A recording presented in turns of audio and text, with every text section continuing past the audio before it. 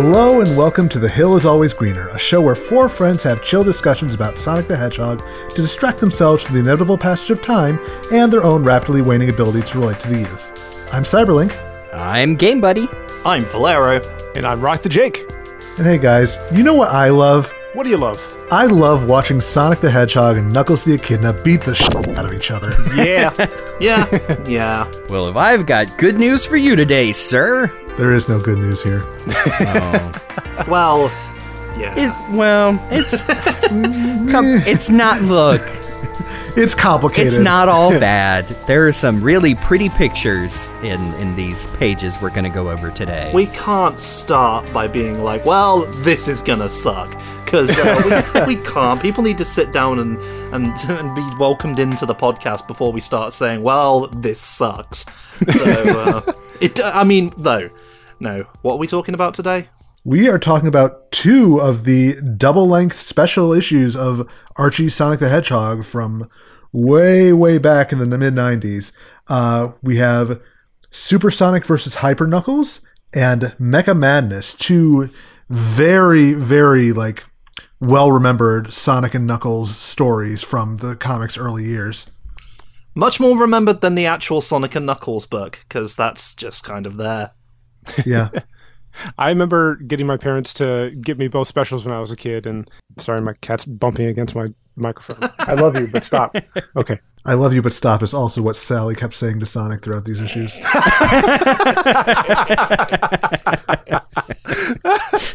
You're not even exaggerating.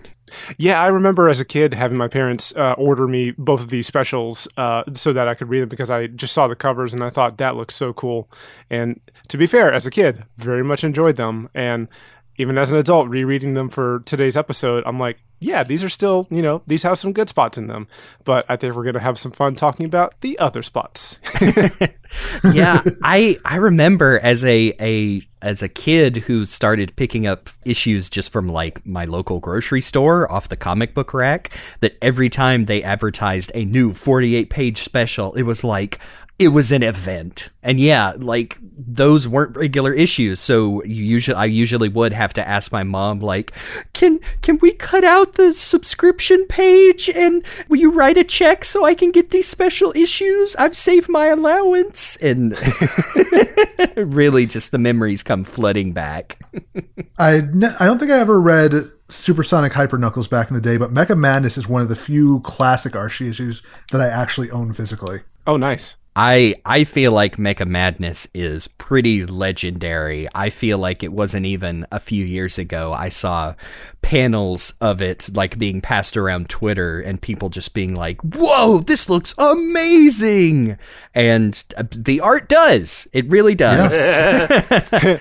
We will give credit when it's due when the time comes.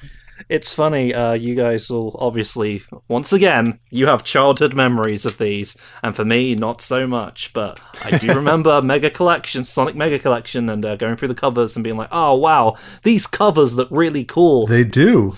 STC covers weren't usually as cool as this, unless we got a rare Richard Elson one, so for the most part, I'm like, wow, all of this looks really interesting. Looks. Yeah. And even, it's Carl Flint did most of the STC covers, right? Yeah.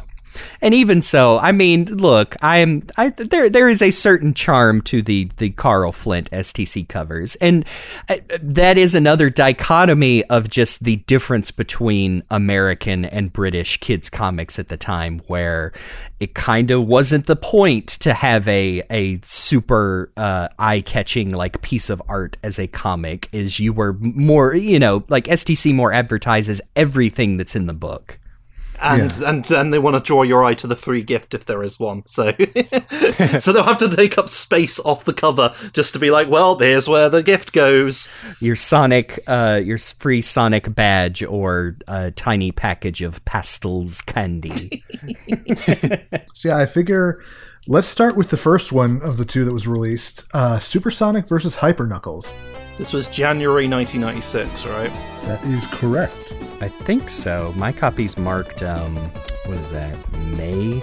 Yeah, the page I'm looking at says February 1996. Well, early 1996 this came out. Yeah. That's what we can confirm. So we're focusing on the main story of the book, Crash of the Titans, written by Mike Gallagher, pencils by Art Mawhinney, inks by Rich Kalowski, colors by Barry Grossman, letters by Mindy Eisman, and of course with a cover by Patrick Spaziante and Harvo. That's a lot of credits.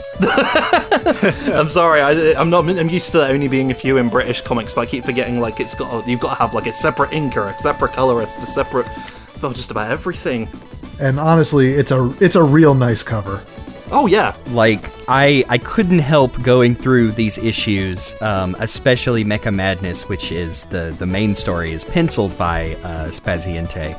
But remembering, I'm going to paraphrase something Dave said on our Sonic CD Comics episode, where Patrick Spaziante draws in these comics like he was already a Sonic fan, and I think this cover is a great example because he has obviously taken inspiration from like the transformation sprites of Super Sonic and Super Knuckles from Sonic 3 and Knuckles, because that is the pose they are doing, and it looks... I love this cover. It's very good. Yes. A little bit Dragon Ball-y as well, and like weirdly... yes. Ahead of the game of like the Sonic and Shadow transformation sequence from Sonic Adventure 2, where they're both flying through the air, similarly with the emeralds spinning around them. And I did notice that the colors on the cover are credited to, I'm assuming, like a third-party coloring team, and I bet that's why you get these like very cool. I wonder if like semi-digital effects of like the transparent Hyper Knuckles and Super Sonic in the background against these, cool ruins that don't really appear in the story. They just, hey, let's make a cool background. It pretty much brings the image of, hey, this is way cooler than what we're making out to be. It's way cooler than what it actually is inside the comic, and yeah. And I mean, that's not to say, anything bad about Art Mawhinney's art, because like, as we talked about with, the children's books, this is like classic American Sonic distilled. Yes. Like, I was actually surprised at how good, like, all of the layouts are, for this main story. And I chalk that up to Art Mawhinney just being, really good at his job. Also worth noting, the credit page also looks really cool. I think that's another bit of Spaz art. Looks lovely. Yep, table of contents art right there. I would love to own the originals of any of these. Oh boy. Oh yeah. Yes. Put them up on the wall. Well, unfortunately, Patrick Spaziante isn't going to like Sonic conventions like the STC artists bringing the original art. Boy, that would be nice. He probably could if he wanted to. I mean, I think we mentioned it the last time he came up, that he just seems to be like a pretty quiet guy who shows up on the internet every once in a while. He's like a powerful hermit in isolation who comes out every now and then to bring his wares. Periodically upgrades your attack and defense. So yeah, we jump into the comic with Crash of the Titans as Knuckles is marching up to Robotropolis to file a complaint with the manager. Yeah, that's kind of the stride that he's got. Yeah, that Ka-Ren the Echidna stride. No, please don't list more Name the Echidna characters. We don't need to manifest more of them. Well, it would be more like Ka-Ren or something like that. Hyphen in the middle. Well, we don't usually have the title this early in the episode. I love the big pink supercomputer in the Knothole headquarters here that Sally is watching. They had a few extra donations or taxes to play around with, so they're like, should we improve the roads or... Upgraded their rig. It still can't run Crisis, though. So yeah, the Freedom Fighters are watching Knuckles as he is striding with purpose. And maybe it's just me, but I feel like this issue in particular has more previous issue notes from the editor than basically every other Archie issue we've covered on the show so far. Oh yeah, there's two in this one panel on page 2. Oh my god, you're right. Referencing the Triple Trouble special and the Tales miniseries, which I read the Triple Trouble special just to refresh my memory, and the only thing that happens in it that is germane to any of these stories is a Chaos Emerald gets split in half, and when it happens, everyone's like, that shouldn't happen. And that's about it. And Tails had his own miniseries. I think that's where they introduced the Down Under Freedom Fighters and his great-grandfather. Oh, Knuckles' great-grandfather, I think. Yeah, that's right. Yeah. which is Arthair? Is that yes? I think Athair, yeah. Athair. That's how they pronounced it in Sonic Underground. Yes, I was going to say. He's in Sonic's Underground somehow. But we're not really going to be going into detail about those stories. Just try and connect the dots when needed. I will say, you might not know this, but that particular Echidna character was not created by Ken Penders. That's a Mike Gallagher character. Yep. Oh, Mike. Contributing to Ken's problem, just like enabling him. Here's another Echidna to play around with. So yes, the Freedom Fighters are watching Knuckles as he's marching up to Robotropolis, and they're immediately like, okay, something is going up. Sonic immediately thinks he's going to cut a deal with Robotnik because he's Sonic. He has no reason to trust Knuckles at this point. And so Sally sends him off on, a quote-unquote diplomatic mission to hopefully talk Knuckles down from whatever he's going to do. And immediately he's like, yeah, right. What do the odds makers say? 4-1, they're in a fight by page 6. Which, is that just referencing, odds tabulators for gambling? Although Tails is holding up, a little device, it's telling him. Well, he's holding... It sure seems like it. He's holding a device in the previous panel, too. I think it's maybe supposed to be a radio or something? I don't know. Yeah, I just assumed it was I mean this literally because I'm assuming Mike Gallagher is of age, a baby boomer joke about gambling. And saying, what are the odds? And then follows it up with a terrible fourth wall joke. Yes. Not the last one in this issue. No. Not by a long shot. That sounds like the sort of joke they'd make. Oh, that's not going to be the last one in this issue, kids. Tails is sentient of where he is. Hey, speaking of editor's notes, this asterisk statement from Knuckles on the next page where he says he's disgusted by the stench in Robotropolis and is glad the Echidnas abandoned technology and reverted to being environmentally friendly. Guess what, asshole? Sending to poorly aged things Twitter right now. On top of that, he calls them landlubbers because I guess because he's on the floating island, but that's land technically. Also, why would you say that? Because mainland lubbers doesn't sound nearly as catchy. Yeah. I think it's a little funny as far as bad puns go. This is Knuckles a couple decades before Pirate Knuckles, just channeling the future.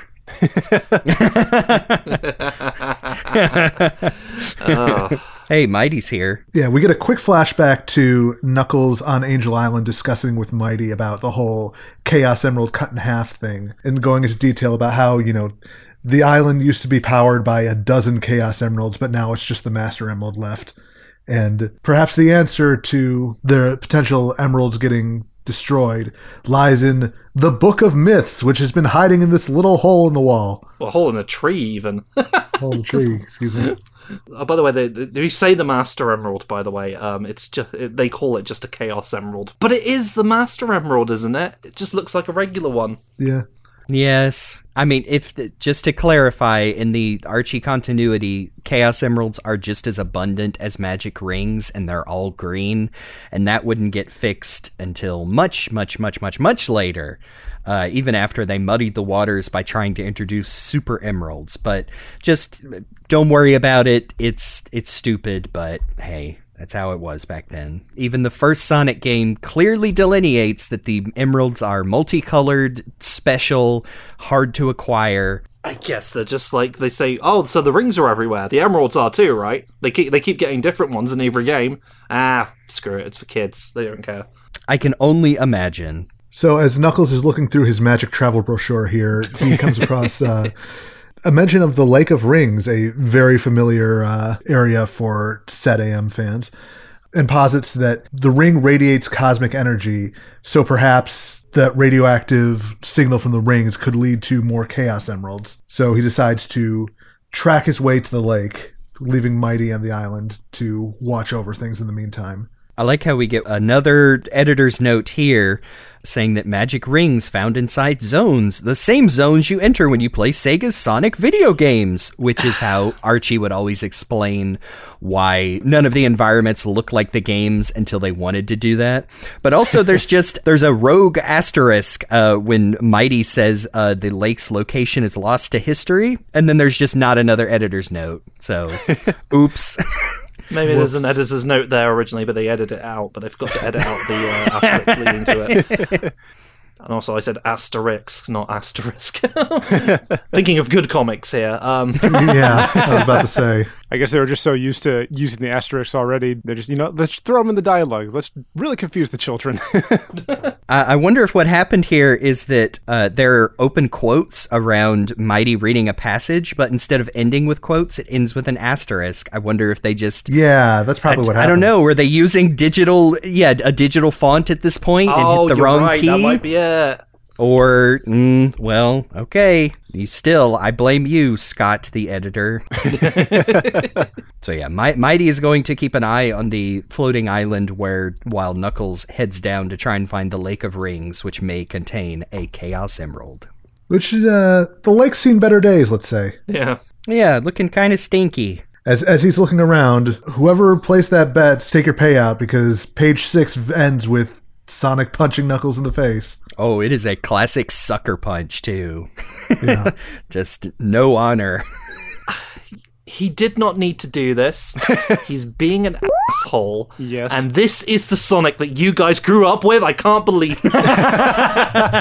I'm sorry, I will never let it go, but Sonic is a bit of a jerk in this one, I have to say. Oh yeah, no argument here. I don't like it either. Yeah. I love that Archie came up with the nickname for Knuckles, that he is Sonic's friendly nemesis, but revisiting these classic issues doesn't really seem to be properly descriptive because they hate each other's fucking guts. Yeah, there's nothing friendly about it. Yeah. And that carries forward into the next one as well. Yes, spoilers, but Knuckles is willing to immediately roboticize himself so he can potentially murder Sonic. It's important to chase your dreams. Like, there's friendly banter, and then there's just beating the shit out of each other for, like, upon meeting again. Oh, it's a comic for kids. And male characters are supposed to hate each other. You know? Yeah. And it does look cool. Like I said, these are very nicely illustrated. I love the, the dynamic pose of Knuckles, like... it's not drawn, but he like recovered from the uppercut sucker punch with a cool flip and is like in the middle of landing. And I really like Art Mawhinney's work here. Like, is it as quote unquote cool and anime as Patrick Spaziente? No, but it's very, very cool looking Sonic comic art. Yeah, it's very dynamic. The characters, their actions are illustrated well and clearly. It's good comicking, I have to say. I mean, for the next few pages, again, aside from some banter between the boys, they are just fighting. Sonic busts out his figure 8 spin from Sonic CD just to rev up a punch to get Knuckles right under the chin. I think also kind of run over his face. Yeah, it sure looks like it. Okay, yeah. This is my figure 8 move. How do you like it? Ow! I ate it! Like the number 8. Hey, that would work. That would work if you actually had a British accent, which we have established is something that should be happening in Sonic. Yeah. Oh, I ate it. I have expected Knuckles in that bottom panel to have a big shoe print on his face. Oh, yeah. Yep. Before he reaches into the ground and yanks a tree into Sonic's way in a full page that is this might be one of my favorite pages. This is just a good one. Yeah. Trips Sonic up and he gets his head spike stuck in the tree. What an asshole.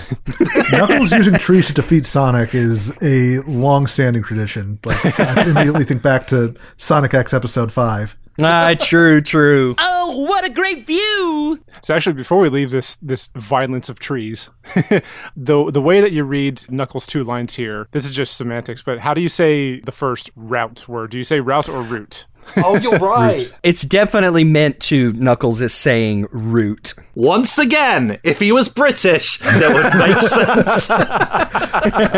sense.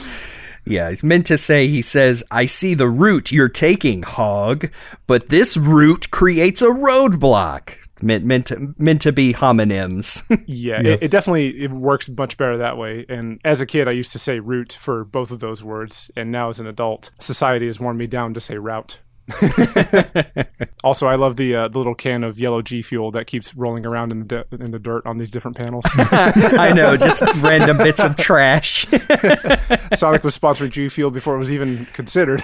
That good old peach rings.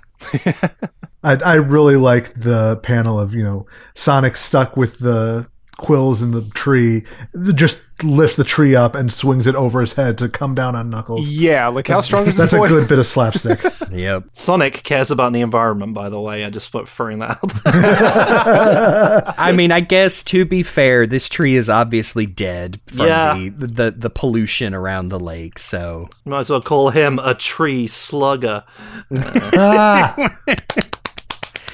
thankfully Sally is here to tell the men to knock it off. Those silly boys. Yeah. She's not that bad in this issue. She's just very, I guess, dry. She kind of does just show up to like explain what is actually going on, but not as bad as say, well, we'll get to it. Yeah. Yeah. But yeah, she's got Nicole, her trusty computer and future cyber girlfriend, who has picked up on readings from near the lake where they were fighting. And lo and behold, they take a peek down in the hole and, oh, it's an ad for Jimmy Dean sausages. Oh, yeah. Featuring Jughead. I don't know about you guys. I'm reading the proper full scans of these that contain all of the ads. God, I wish someone would do that for STC. I want all the adverts. I know. I do feel left out when I'm listening to Dave and Chris, where they've got their, proper physical copies with all the adverts, and I'm just a poor schmuck looking at the scans. Yeah. I do want to call out that like right before, like in the last panel before we get into like, the part 3, where Sally's saying, "Don't be shy, boys. Take a look down here." Sonic just says grumble, and then I'm thinking about this, like hearing it out loud verbally. Knuckles just goes, Yeah, snorts at it's a snort. I remember as a kid imagining, trying to imagine what. Yeah, I guess he just snorts like a pig, but I mean, they're both flustered. Like Sonic's like, why I wanna, and yeah, Knuckles just Testosterone just bubbling to the surface. yes. Just grunts. it's like he's either snorting like a pig or he's about to hawk a loogie at him. yeah. It's pretty funny. That's kind of a Mike Gallagher kind of thing, is having them sort of like writing out the little noises they make, the gasps and the chuckles and things. And Yeah. One that shows up a lot is a character saying "what," but blown up in bubble letters WOT. What? oh yeah, that makes it sound British to me. Yeah, You what, mate? yeah, exactly. By the way, these last 2 panels, Sonic looks a bit Christmas tree-ish. Yes. That's the Christmas tree style Sonic that you would see in some of the style guides, but also a lot in STC too. Yeah. Although, he's missing his ears in that one panel. Yeah. I feel like someone was probably they might have been referencing the style guide or like the special stages where you can see Sonic from behind, but Yeah. maybe the ears got lost. It's one of those that just it is hard to make look good in traditionally drawn art. It looks fine in 3 dimensions where they can manipulate the model all they want, which is kind of where I think it is odd, but I understand why when the Sonic X series came around, they were like, no, Sonic's got 3 spikes no matter what angle. We're gonna cheat. We're gonna Mickey Mouse it. And Yeah. Understandable. it works for the most part. But Art Mawhinney's got a pretty good handle on Sega characters, I think. Like, he draws Knuckles really surprisingly well. He's even got the big snout from the early art. I quite like it. Yeah. He has his proper head shape. A lot of early artists would just give Knuckles a big old round head, and it's like, no, he's got that that ridge that his dreads fall down off of. It's how you differentiate the classic Sonic and Knuckles silhouette logo. They look down the hole where the tree used to be, and surprise, it's an unknown zone, which I don't think this really tracks to any specific zone from any of the previous games. It's kind of an amalgamation of mostly special stages, I think. They just gave Art Mawhinney a bunch of screenshots and like, here's a bunch of game Sonic. Do that. Yeah. Just slap a bunch of game in there. They took the special zones from the first 3 games and just put it in a blender, and then they threw up, and then you got all that in there. Yeah, so Knuckles leaps down from the Frontiers overworld to the cyberspace stage. Yeah, that's pretty much it, yeah. Sonic follows quickly behind, despite Sally being like, come on, look before you leap. Nope. Although he does stop briefly when Sally mentions that Knuckles hasn't changed since they used to spend summers together. And Sonic's like, what? Excuse me? Not the only time we're going to hear about that tonight. Yeah. Yeah. I don't recall. I mean, we eventually get like straight up like, oh yeah, like the King and Sally visited the floating island as like a, establishing a diplomatic relationship with the floating island, and the King and Locke the Guardian went about their business that Knuckles and Sally like hung out when they were younger. But it's such a revelation because Sonic and Sally. She was interacting with another boy. That's scandalous. You can't have male friends, no. She does tell Sonic to mind his own gosh darn business. And he smartly obeys her. And after that, Sonic dives into the unknown action zone where there's just so much happening, so many things going on. Yeah, it is a psychedelic environment. That's a good way to describe it. And there's badniks here. Yeah, there are a few badniks. And yes, the aforementioned packed to the gills with green Chaos Emeralds and golden magic rings. Why not? Like, we talked about this the last time we discussed comics and how during this period Archie was just like, well, we've got to put something from the games in. It can just be its own little corner over there. You just hop in and then you get back out and we go back to our cooler Sonic stuff, I guess. Because they didn't know what to do with the game stuff. I think it's justified for us to, even as adults with hindsight complain, because I do distinctly remember reading these as an age-appropriate child and going, well, that's not how that works. I wonder why they did that. And just wanting it to be more, because it really takes the how special the Chaos Emeralds are and kind of just does away with that to where if they're just like, it's just a power stone or whatever. There is nothing too unique about the Chaos Emeralds for a long time in Archie Sonic. Yeah, when I was rereading this, I was thinking back to the Disney show Loki, and listeners, if you haven't seen Loki, just like go forward probably like 30 seconds because this will be short. But the way the Chaos Emeralds here are used reminds me of like the revelation that there's tons of Infinity Stones, and in the Time Ward, they're just paperweights. Yes, I remember. Yes, taking the all-powerful object and reducing it to show a scale, yeah. No wonder, no surprise, that one of the things that Ian Flynn would do when running this strip would be to condense them down into proper 7 Chaos Emeralds. And he really went out of his way to explain it in the story. But I would have just been happy to be like, oh, all that stuff? Nah, not canon. Yeah. That's not how he does things. Yep. I really like revisiting that, Ian's early stories because, and I know that is what the editor told him. He would say, hey, we got to get rid of a bunch of this crap. And he was like, okay. And yes, like surgically and succinctly managed to do it. And in a canonizing way, it's something. It really is where it's hard to recommend old Archie comics, but it makes it when you get to, the really strong stories, it makes you appreciate those all the more. For sure. So, like Sonic says, he knows the magic combination of rings and emeralds that leads to his super power up and just kind of blurts it out. So, hey man, you don't think Nux is going to do the same thing? So Sonic turns into Super Sonic and it's pretty cool. Yeah. They haven't got the spikes right. That seems to be a recurring thing in the early days, but it still looks cool. Yeah, that's about my only complaint. Is it is weird because Spaziante gets it right on the cover, but then Art kind of fudges it in the main story, where it just looks like he has more spikes instead of Super Saiyan floating spikes. Yeah, upturned. Because they at least had they had Sonic 2 and 3 to reference at this point for Supersonic.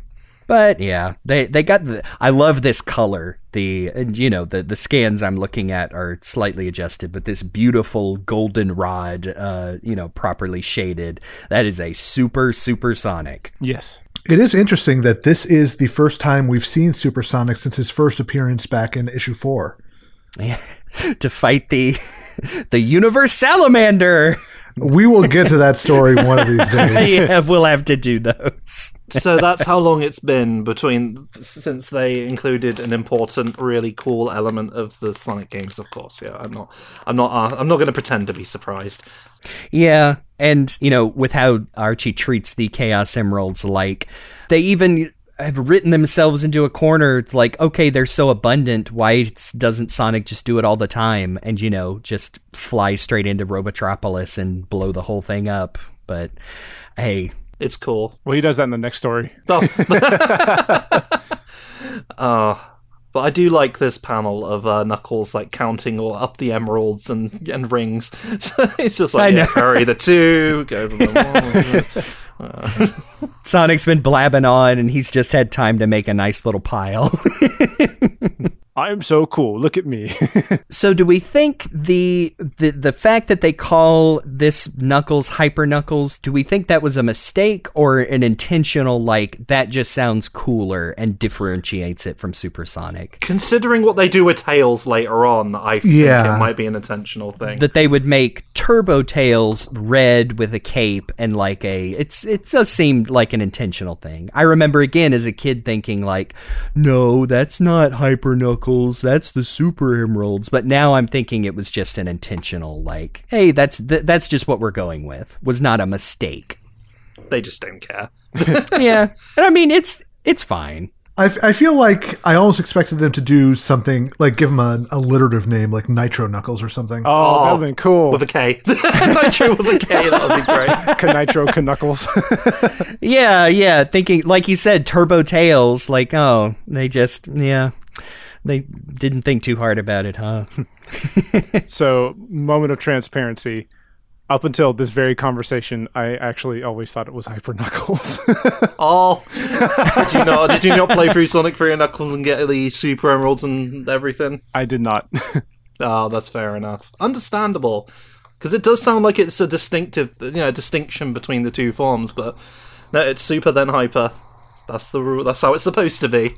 Yeah, that's true. Yeah, I feel like that is a recurring thing. Like I remember back in the day, everybody would call Super Shadow Hyper Shadow. For whatever reason. Yeah, well, I know, okay, I have no way to cross-reference this. I'm pretty sure it was an American Prima guide that straight up calls him Hyper Shadow in the text. I remember reading that a long time ago, and I think that is where that came from. I can believe it. But yeah, it sure seems like it's just a way to differentiate from, they're treating it as almost its own character instead of a transformation multiple characters can achieve. I mean, it all goes back to Super Saiyan, huh? Yeah. Super Saiyan used to be special, and then it became something like anybody with a drop of Saiyan blood can do. What is this, some sort of Super Saiyan bargain basement sale? I do like this image of Knuckles, because they've got Hyper Knuckles, right? He's pink. He's pink, like he's supposed to be. I mean, yeah, like it was initially supposed to be, but no, the pink that you would expect Hyper Knuckles to be. Yep. He does have a bit of a pot belly here in this image. Yeah, that is kind of funny how Art Merwini does tend to make Knuckles. I guess he's trying to make him look beefier than Sonic, but he gave him the beef. His characters tend to be pretty squat, and so he's just a bigger circle of a body. But now they get down to it. And by that, we mean, again, continuing to try and murder each other. Yeah. Give it up, Knuckle Brain. You got a head start, but I'm faster than you. Blow it out your sneakers, you blue bozo. I'm picking this joint clean. That Echidna is persistent. Looks like I've got to use extreme measures. Come to Papa. It's the only way. Geronimo! As Nux said, this zone's rich in rings and emeralds. Whoa! By juicing to top speed and running over him, I'll hit the magic numbers. And those numbers are 50 magic rings and 7 chaos emeralds. Changing me into Supersonic! Ugh. 7 and 50, eh? Okay, I got enough emeralds. 4 rings short. Okay, little guy, the jig's up! Your unconditional surrender will be, hey! Make that 3, 2, 1, bingo! Step aside, sucker. Make way for Hyper Knuckles! Imposter! Copycat! Your powers can't compare to mine! You talk too much, Super Hog. So I'm going to super shut you up once and for all! And again, looks great. Like, incredibly dynamic. Like, you can feel some of these punches, and I like. It is kind of funny that Art Merwinny's very like bright, colorful, child friendly, almost Disney art. It's like, no, these guys are not holding back. Yeah. Although I can hear the the cartoon sound effects where Sonic is like punching Knuckles 100 times with his hypersonic speed here. The dialogue between the two just it really reminds me of children on the playground, just like being overly dramatic and yelling at each other with lines like, your powers can't compare to mine, and so I'm gonna super shut you up once and for all. Nuclear bomb beats paper. Yeah, exactly. And also they keep like using the most proper of names for each other, like, not bad, Hyper Knuckles. They got to get that branding over, Oh yeah. Oh yeah, love the discarded thing anytime they use like the the names for Sonic and Knuckles in the official Sega font. There is a tiny trademark in the corner. Of course there is. It's an extra joke to me now. It's so silly. I just love the part here where they're like gearing up to attack each other. Sonic's got his spinny legs, Knuckles about to swing his big fist. And then we see Glenn Close from 101 Dalmatians. Coming, starts Wednesday, November 27th at theaters everywhere. Oh, yes. If you are going to go back and read these comics, I beg you to get these full versions with all the ads for, Twizzlers candy and the original 101 Dalmatians live action movie. Then we got a pinup of just them trying to kill each other. Yeah. I love Sonic grabbing Knuckles' dread, like pulling his hair. I know. This is a proper street fight at this point. We are at the hair pulling stage. That part where Knuckles does the spinny legs thing, but with his arms, so he can drop kick Sonic in the face. That's very funny. I love this line. Where Knuckles. That line has stuck with me my entire life ever since I first read it. For real. This actually got a chuckle out of me where Knuckles says, and I can use my whirling fists like wheels and my feet like feet. As he kicks Sonic right in the chin. My feet like feet. And of course, that's the thing that puts Sonic over the edge. I'll take punches every day, but you put your feet in my face? No. Something I have been noticing that I think is interesting is that Supersonic has little sparklies around him at all times. Hyper Knuckles does not. Yeah. That's true. It's not game inaccurate. I believe, doesn't Super Knuckles have, or maybe I'm just thinking of Mania, where he just has like a shiny aura. Super Knuckles just flashes in Sonic 3 and Knuckles. Hyper Knuckles, yeah, it's just flashing again. Okay. Yeah, that's actually accurate to the games. Yeah. Well, there you go. They get it right on some things, folks.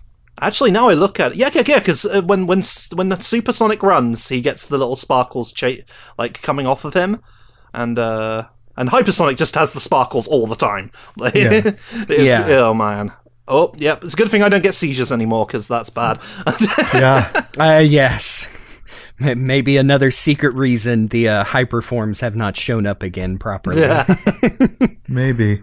Yeah, we get both of them lunging at each other in one final clash, moving at incalculable speed, unimaginable raw energy erupting, literally bending time and space. The walls containing the zone's reality begin warping wildly. The zone can no longer contain itself. It swells, it cracks, it explodes! Nice job breaking it, heroes. Yup. So I wonder if this is where Akira Toriyama got the idea for Battle of Gods. Oh, gee. Just imagining that. He's somehow getting a hold of old Sonic comics. What the? It's about time the inspiration cycle, like, completed itself, you know? Yeah, Yeah. everything comes full circle. There you go. This is kind of our first real indicator that power creep in Archie, as it goes on, is going to get real stupid. Oh, yeah. Can't help but recall in the future where Sonic, even more so than usual, starts ripping off Speed Force moves from the Flash. We're like, I'm going to vibrate my atoms fast enough to pass through these walls. And, you know, shit like that. We get our one appearance from Robotnik as he and his SWATbot are monitoring the situation. And we get a Sonic F episode 1 tier joke at the end where It sure I'm not is, afraid to isn't admit it. He literally lampshades that this is a 48-page special and he only gets a 1-page cameo. It doesn't happen in this one. I do like how if Snively isn't around, that Robotnik will usually have a SWAT bot just by him. And because all the SWAT bots are just, you know, disposable flunkies, oftentimes he'll end with like destroying the SWAT bot on the page. Like with, I think there's one where he literally does like an overhand like axe handle punch to crush one's head. Just because, like, yeah, he's got a million of them. I can't decapitate Snively, you know. If not a SWAT bot, then some other badnik. Yes, if not a SWAT bot, then a crab meat badnik sometimes, too. The crab meat was kind of like his first minion in the comics, weirdly enough. Yeah. Like, they didn't have anything to work with, so they're just like, this one. This little guy. They looked at the big list of badniks. So, as we find out, Sonic has emerged back on the lake. Sally's helping him up. Yeah, no, the zone has been completely obliterated. All the emeralds, all the rings. And Sally seems weirdly cool about it. Yeah, I was about to say. Yeah, because I sure don't think, like, Knuckles snuck out of there with a Chaos Emerald, but I don't think Sally knows that, so she's just like, whatever. She just popped a gummy before she came out, and now she's real mellow.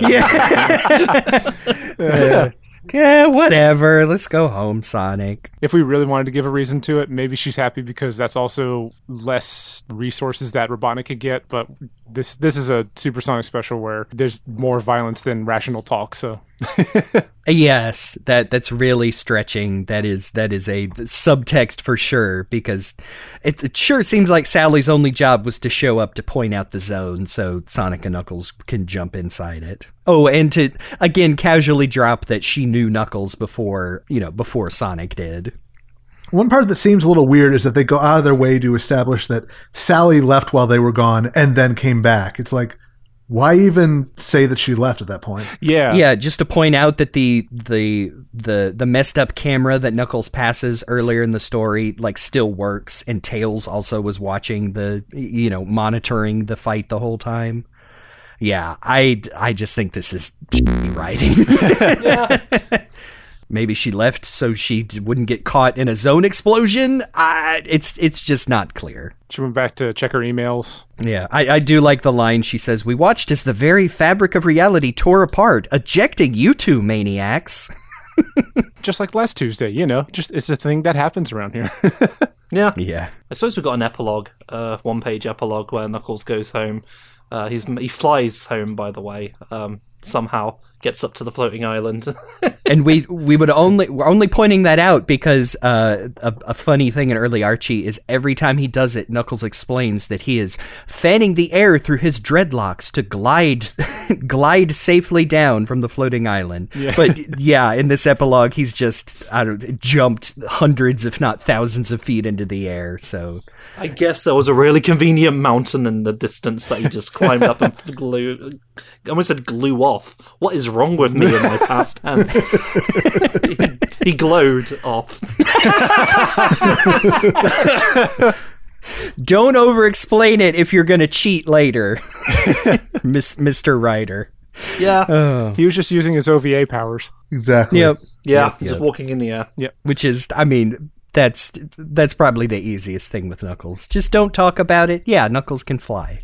Don't worry about it. Every now and He then. came back with an emerald. He had one left over, I guess, one change.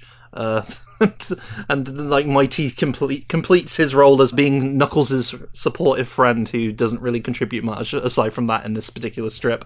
They just needed someone for Knuckles to talk to, and there's Mighty. But yeah, Knuckles has a Chaos Emerald. Mission accomplished. To be continued. And there's other stories in this comic, but do we really have to go Yeah, over there's a backup story. I don't want to get into it. Well, I mean, we could talk about the one at this other strip there. It's Veronica in Home Improvement, a public service announcement comic celebrating your disabled friends. That's nice. Anyway, moving on. All right. It actually is. Yeah. No, it actually is nice because then we don't have to talk about the backup strip. Because it is a Ken... Oh, wait, I was going to say, this is a Ken Penders strip. It is. It is, but it's also a Mike Kantorovich strip. Yeah, apparently. Is that better or worse that this was co-written with another person? I want to know, because Mike gets first billing here, technically. I want to know what his role was, though, in writing this, because this is a Pendersy strip. A very Pendersy strip, actually. Yes. The most notable thing about this is Knuckles is remembering being brought up to be the next guardian by his father Locke, and his memory ends with when Locke said, I have to go do something, son, and then jumps into a wall of fire, apparently killing himself in front of his son. And Knuckles saying, and I remembered that forever, and I'm sure my dad had a good reason that I will come up with to justify it later. I mean, what do we say at this point?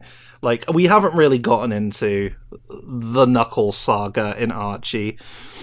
It's bad. It is a complicated mess. It's so odd that even all the way back to, this is almost the beginning, and you're like, man, this is weird. What is going on? Oh boy. It's the adventures of Knuckles and bigger Knuckles with beard and karate gi and boots. I guess that's who is a terrible father. Spoilers. And the Chaotix are here, I guess, too. Hey, remember the people from the video game? They play a very, very tangential role in Knuckles' story. SBO doesn't look happy that he's there, though. Yes. And Vector's got something going on. Oh, boy. Hey, the less we get into how Ken Penders wrote Vector the Crocodile, the better. I am not ready to tackle that problematic subject. I don't want this to become the Dunking on Ken Penders podcast. And the way we avoid that is not talking about his stories as much as possible. Yes, because like we said, it's hard to stay positive about some of these.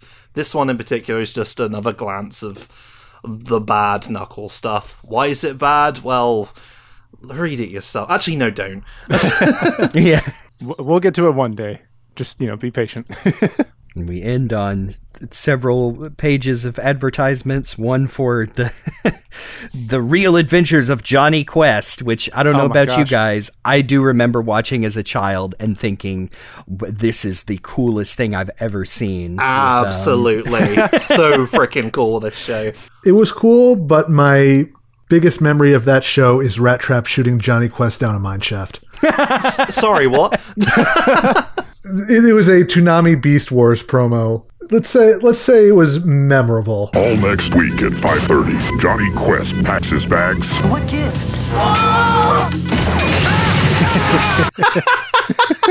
You won't be having any real adventures anytime soon, you little I like his face. Whoa! My biggest memory from the Real Adventures of Johnny Quest is not the dated, but again, cool for a child CG graphics. But there was an episode where a villain, I believe, gets pushed into a pit full of cobras and gets pumped with so much venom that it melts out of his eyes and mouth. And remember thinking that was pretty intense. But no idea how that show holds up now, but definitely suckered me as a child into thinking it was the coolest thing ever. I'd rather talk about that than that backup strip, to be honest. So I'm glad we moved on. And this issue ends with a picture of a dog covered in Twizzlers. What better way to cap this off? I remember that being featured in quite a few Sonic comics. So, a real cool fight between Super Sonic and Hyper Knuckles. And, if you ignore all of the other weird stuff, pretty easy to recommend. Yeah, this is one of those issues that really kind of shows the growing pains of early Archie as it transitions from funny animal book to more serious actiony storytelling. Furry soap opera. Yeah. Of all the people to give, I don't know how many people were writing scripts at the time. I know our boy Ken was in the mix, but to give the cool fight scene between Sonic and Knuckles, Super Sonic and Hyper Knuckles, to Mike Gallagher is a choice. That guy was writing the funny strips of early Archie, I'm pretty sure. I really would be interested, and I'm sure it's lost to time like all Archie Sonic material, to see the original script and how much was how much direction he gave with the panels and how much was just Art Merwini saying, I'm going to do a cool fight. Mm-hmm. Now, if this was STC Supersonic, Knuckles would be a red stain on the floor early on. Oh, yes. Yes. I'm only about 100 issues into STC, and this is just an aside. We don't ever get any other super forms in STC, do we? Supersonic, even once the games had firmly established that, this is another thing, even in Sonic Adventure. But, probably for the best. That is what makes STC Supersonic stand out, is that, he's a force of nature, and he's nasty. Yeah, when STC decided what they wanted Supersonic to be, trying to do that to any other characters would be weird, because they just decide they really leaned in on the what we talked about in the Sonic Bibles episode, the concept of the Chaos Emeralds representing evil, and the the evil that Sonic absorbed sort of manifested in the form of Supersonic. So. Not to make assumptions, but if they kept going with it, you just would have ended up with anti-Mobian characters like Archie. Man. Remember, I like her, but did they just call her? Yeah, Rosie the Rascal. Evil anti-Amy who is murderous. Yeah, but I like that one. Yes, see, that's where it would work. But then it just makes it. It would make it less special if STC did more evil super forms. Although, now that I'm saying it, it would have been cool to see an evil Super Amy. Oh, absolutely. I've an artist friend, Angel Bless, has drawn some concept art for evil Super Amy, and it's good. I think I might have seen that a few months back. It is just badass. Yeah. Yep. Well, that Amy has had to put up a lot of Sonic, so all that stuff gets buried down and comes out. Yep. Yeah. If they're like I said, I'm 100 issues in. If there was a character who deserved a super form to fight against a Super Sonic, it would be Amy. That or Tails has finally had enough of Sonic. Yeah. Tails would be so pissed. Super Pixel Brain. Good stuff. But this has nothing to do with the Archie comics we're discussing today. It's just fun. Like I said, just a special aside for me. So, we jump forward a few months to Sonic and Knuckles, the Mecha Madness special. And this is one of the all-time Archie covers. This is like what a superhero movie poster looks like today, but better. I was about to say, the colors are better on this, that's for sure. Well, it's not just orange and blue, but there is quite a bit of it. Because we got two versions of Sonic and Knuckles, more than one version of the same set of characters on the cover, so... It's very reminiscent of some Star Wars posters and stuff like that, and it's definitely a very I think, honestly, the most striking image in the cover is Fiery Eggman. Yeah, like the big flaming Robotnik is really kind of brings the whole thing together. Yeah. Yeah, now that I really look at it, it really does evoke, oh gosh, who was that original? I mean... Drew Struzan? Yes, Drew Struzan.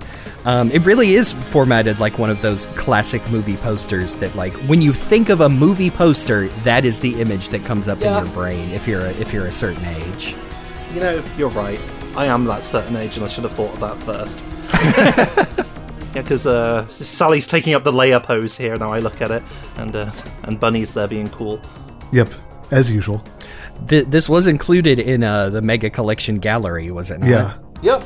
Yeah, and then I feel like Mega Madness, specifically, Patrick Spaziante's designs for Mecha Sonic and Mecha Knuckles, like, get passed around, like, every couple years is like, whoa, this was actually sick! And I'm like, yeah, it is. Just, maybe ignore some of the dialogue, but... The designs are great. These are Yeah. like some Japanese-inspired mecha characters. These are not your typical roboticized Mobians, that's for sure. Yeah. I love the designs. I feel like these mecha designs, like, still hold up today, even, like, with modern redesigns of Metal Sonic and, Mecha Sonic Mark II from, like, Sonic Adventure. Like, you could plop these down in a game and they would look just fine. Because they, like you said, they obviously have taken inspiration from Sonic robots in the games. There is some Transformers in there and just some, like, cool mecha in general. And I think it's telling that in the issue that follows this, there is a flashback page to Mecha Madness, and instead of asking, I believe it's Dave Manick, to draw Mecha Sonic and Mecha Knuckles, they just use some clipped art from this issue because these designs seem very complicated to draw as well. Yeah. Oh, yeah. You could only give this to Spaz. I love this table of contents backdrop of the screaming Sonic shadow behind Mecha Sonic. It's so good. Yes. This is Mecha Madness, written by Michael Gallagher, penciled by Pat Spaziante, inked by Harvey Mercadocasio, and lettered by Jeff Powell. Last time on Sonic the Hedgehog, Sonic's request to allow himself to be roboticized is rejected by the Naho Council. Sonic is ambushed by escaped convict Knack the Weasel and taken to Robotropolis. Robotnik finally creates the real Mecha Sonic. Mecha Sonic battles Bunny Rabbit on his way to destroy Knothole Village. Knuckles arrives, loses his fights with Mecha Sonic. Is this the end of the Freedom Fighters? Yeah, things are looking real bad for our heroes, and for reasons that were elaborated upon in the previous issue, which really should have just been part of this one. Yes, that is a recap of the events of Sonic number 39, which they, again, really, there's two backup stories in this 48-page special. They really should have kicked those to the curb and included these stories of at least Sonic 39, because that is also penciled by Spaziante. And, I mean, they should have just thrown 40 in there, too, because that completes this whole 3-issue arc. It's very silly that they didn't do that. Although, okay, I'm going to get on my soapbox a little bit and just my big complaint about Mike Gallagher's dialogue and pop culture jokes. The coolest thing about issue 39 is the beginning of the Sonic versus Bunny fight, which is, I mean, it is straight up like some cool ass animation, because there's a throwaway line about how Rotor has upgraded Bunny's cybernetic parts, and so she now has lasers and reflector shields and missiles, and you get, oh man, some really sick full pages of them just duking it out. Unfortunately, you also get Bunny's opinions and stances on the American Civil War, and nah, that sucks, dude. I am in a part of America where I have to deal with my shit-ass neighbors flying the stars and bars, so Mike Gallagher, suck me sideways for that. That does not fit the setting of Mobius with these funny animal creatures, so I will tolerate a robot Urkel. I will not tolerate slander on Bunny Rabbit's character. We've already established, like, yeah, fine, okay, we can have a character be French, we can have a character be from the South, or it doesn't have to be the South of America, I guess. But you can't go making... You can't make Bunny Rabbit into a pro-Confederacy person. That's not... She's a good character. Exactly. She's one of the goodies. I'm not even going to give the benefit of the doubt that, like, oh, it was a different time. Like, no, man. It's just bad writing is what it is. But, hey, that's not in this issue. No, well, we needed to talk about it because it's there in the lead up to this. I did extra unnecessary homework and read 39 and 40 just to complete this story, and yeah, I did too. That stuck out, and I had to acknowledge it, Mike. And so, as we continue this chill podcast about friends talking about things they like, we move on from how Bunny Rabbit was pro-slavery. Okay, I will say something good about the art. We've kind of talked in the past, like half jokingly, just because of how a lot of artists that did Archie work, especially in the early issues, either came from funny books or superhero stories, and so kind of struggled getting the proportions right on these cartoon animals. I think Patrick Spaziante strikes a pretty good balance, especially when it comes to, I'll just say the girls like Sally and Bunny, of like, yes, they have more shapely bodies than you're used to, but he kind of does the same thing to the guys. Like, he kind of gives them extra elbow joints and muscles and whatever. And so as far as I think they look much better than, like, say, some early Stephen Butler work, although I always say he got so much better in later issues. Or who am I thinking? Oh, Ron Lim. They're all better than Ron Lim, the poor guy. Poor Ron Lim, thrust into a job he was not prepared for. His abilities were not made for drawing Sonic the Flippin' Hedgehog, that's for sure. So yeah, start out on a good, especially this nice panel of Sally, Rotor, Antoine, and Knuckles all standing together. And I'm like, these characters look like they should be standing together. I'm okay with them having joints and stuff. I know we joked about it when Dave was on about her having actual knees and everything. And that's weird for Sonic characters. There are times when my brain's like, no, they're Sonic characters, they're supposed to be noodle limbs.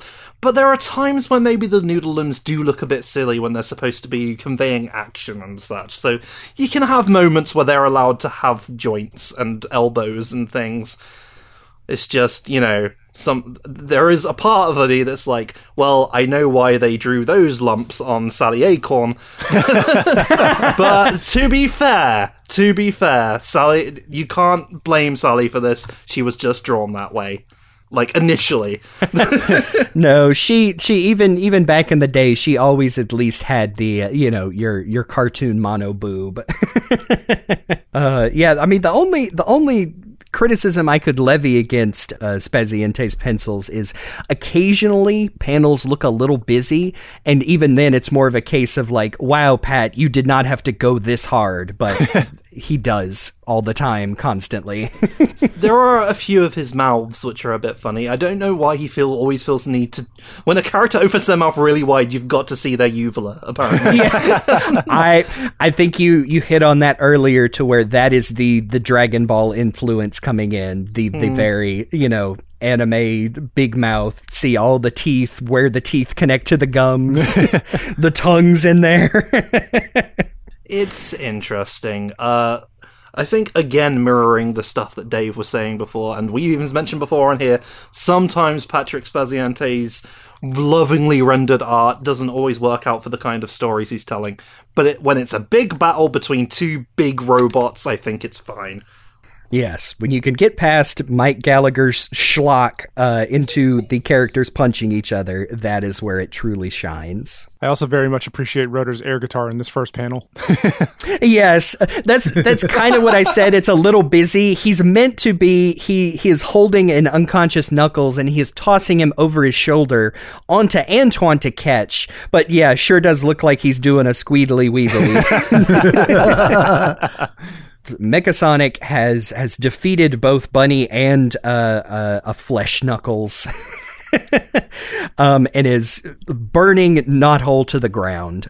He has not transmitted Knothole's location back to Robotnik yet, but he is just, he's setting all the adorable little huts on fire, and it's not good. So Sally has called Rotor in. I believe the last page of 39 says that it's time for it's time for drastic measures, and Rotor saying like, "Oh, you can't mean," and what she means is that they have a refurbished portable roboticizer all the way back from when they saved Bunny Rabbit from being fully roboticized, that they have kept around just in case they could reverse engineer it to de-roboticize their fellow Mobian friends. And she is going to ask Knuckles to roboticize himself so he can be a proper match for Mechasonic. Sally is kind of debating the ethics of this, and this is where we kind of mentioned this dialogue really does Sally a disservice, to where I think they were trying to say like she's very broken up about this. She is asking her very close friends to put themselves in danger. She's also dealing with the fact that she believes at this point that Sonic has betrayed them, that after they said, no, you can't let yourself be roboticized, it's too dangerous. The last time we tried it didn't work, which is referencing the Mecha Sally issue in 29. And then, Sonic shows up roboticized, and they assume that he just went and did it and, got tricked by Robotnik because he's not very smart. But this dialogue really just comes across like she's going insane. She is losing her grip on reality. Kind of especially when she says, "Et tu, Rotor?" Yeah, because Rotor doesn't want this either. Like Rotor more than anyone, as their tech guy, understands how dangerous this is. And yeah, she says "Et tu, Rotor," which I did not know what this meant until years later, of course, when this is a comic literally for young children. But yeah, then she says, "We must use every weapon at our disposal to ensure survival. Planet Mobius is at stake. Let freedom ring." Like, is this referencing something? Or is she predicting the justification for the Iraq war in a few years? Okay. Jesus Christ. Like, here's the thing, like, this and 39, like, we established that she was pretty chill in Supersonic versus Hyper Knuckles. Not so much in this and 39. They sort of make her a little bit authoritarian, a little bit, "I am the princess and you will do as I say." She doesn't say it like that, but that's kind of the vibe you get from her, and it's a bit like, I can't imagine Kaf Susi Sally saying any of this. No, yeah. I feel like they're trying to introduce that Sally is feeling like she is having to fully assume her royal obligations, because they have not rescued her father from the Forbidden Zone yet. They will in, I think, a couple issues, but they're just trying to cram too much in here at once. Like, it would be it would feel more natural if she felt like, if she was putting her foot down as the leader of the freedom fighters first, and not, Princess Sally Acorn, leader of the Acorn Kingdom of Mobius. And if she was basically just like spelled her reasoning out more easily. Like, yes, I know this is dangerous, but, our lives are at stake here. But no, she just starts saying really weird shit. I hate it. Yeah, she also has really, using this loaded term, but seems to have like pretty big mood swings, because here Knuckles partially comes back into consciousness and is literally punch drunk, so he just starts slugging poor Antoine and Rotor, and Sally is like, "Oh no, Knuckles! Oh my god, this is so bad!" Ooh. And it ain't good, folks. Here is where she snaps out of her shock enough to deliver a flying kick straight to the small of Knuckles' back. That'll do it. Sorry, there's something about the character. Well, she's not really the original character of the comic, but something about Sally Acorn decking Knuckles that just doesn't sit right with me. I've only known one person who could take me down with a flip back kick. Princess Sally Acorn. I know those toes anywhere. Oh my gosh. Oh, it all comes back around. This one might be a little bit more on Spaz himself with the art, but I mean, she's doing bedroom eyes as she says, "Hello, Nux. It's been a long time." Hey there. And starts reminiscing. Here we get another reminiscing on how Knuckles and Sally's dads knew each other, and so they hung out as kids on the floating island. Remember when your dad, King Acorn, would vacation on the floating island? My father was the guardian back then. Those were the simpler times. Summer nights on the beach. Yeah. No Robotnik. My uvula showing lightly. Remember when both our dads were huge assholes? Still are. My dad killed himself in front of me, by the way. It was so cool. My dad's just an unapologetic monster. Memories.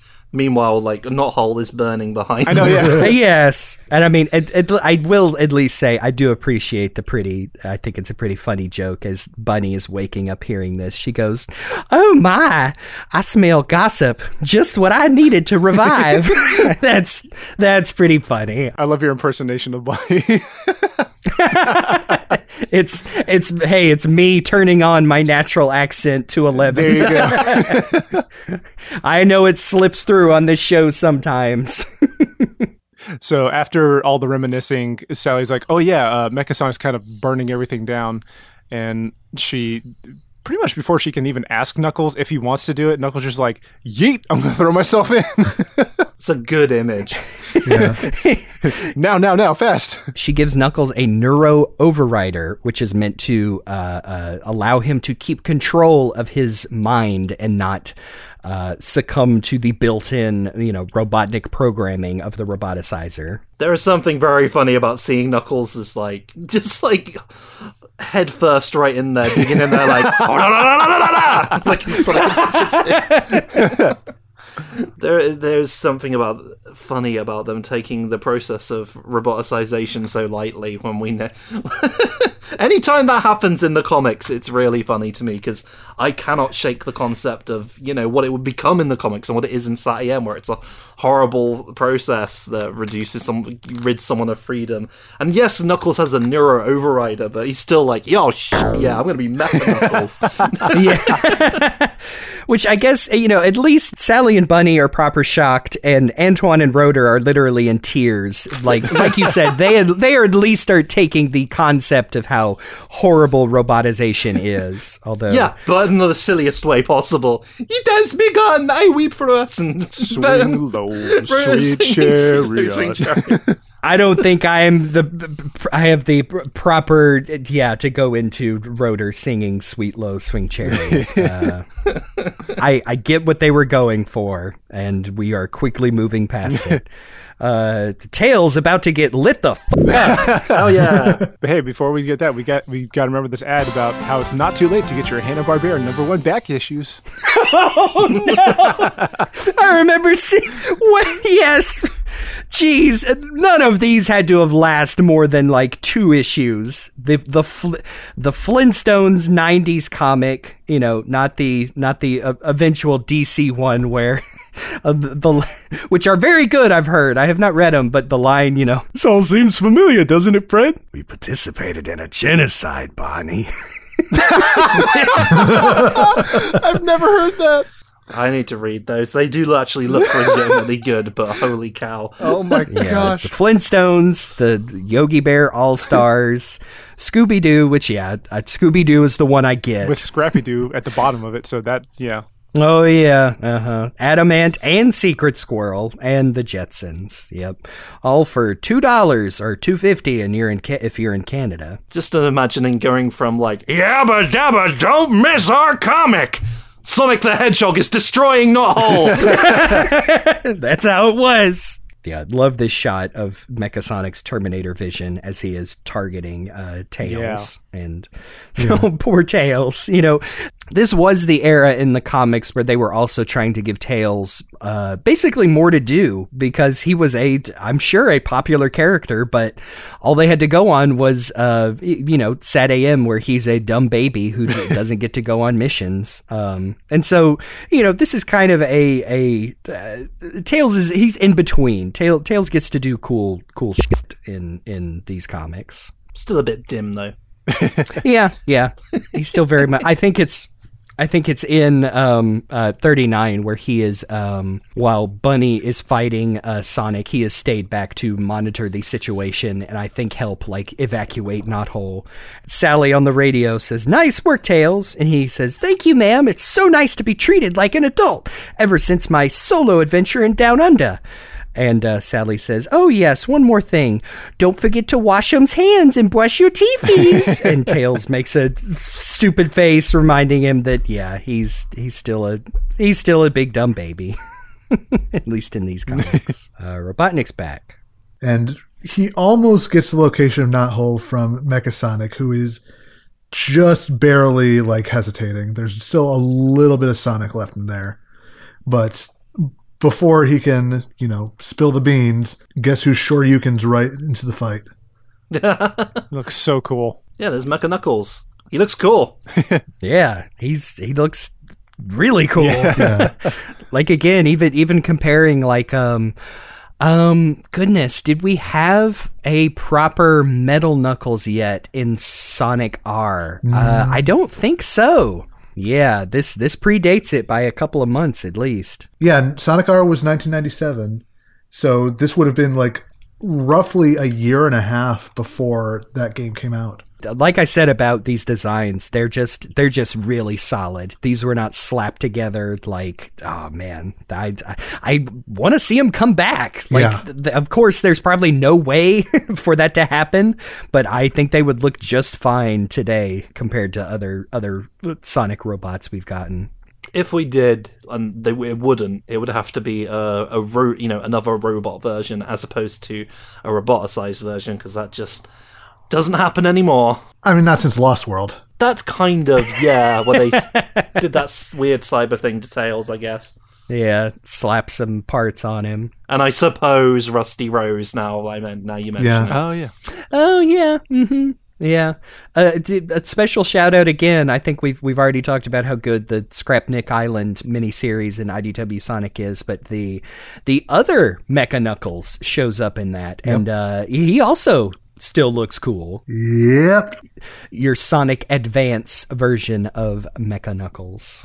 I feel like the writer here really wants to have more super hyper fight style tete-a-tete dialogue, but is remembering that Sonic is supposed to be, Robotnik roboticized without his free will, and so is trying very hard to write them in that same, I must destroy format. Meanwhile, Knuckles is able to, go full on Spider-Man and all his quipping. Very much so. Sorry, I'm just looking at the part where Mecha Sonic just attacks he's just whacking Mecha Knuckles, and all the other characters are in their little boxes. They're giving their reactions. Bunny's like, "Gracious!" And Antoine's like, "Mon Dieu!" And then Rota says, "It's the battle of the Sega century." It's Sally says, "Who will prevail?" Okay, we get it, guys. Yeah, you're leaning on the fourth wall. I was gonna say, I expect those to, in a lesser comic, those would have been punctuated around the cover.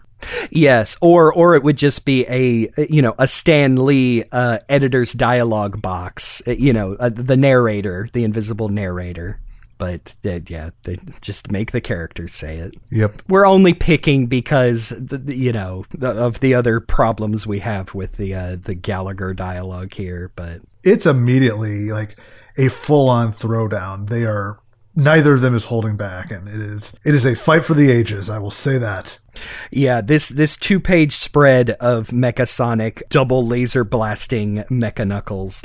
I'm not too familiar. I have read the ones recommended to me by you, Luke, but this seems like a pretty badass Transformers style fight. Yeah. Yeah. Mecha Knuckles introducing that he has magnetic knuck claws.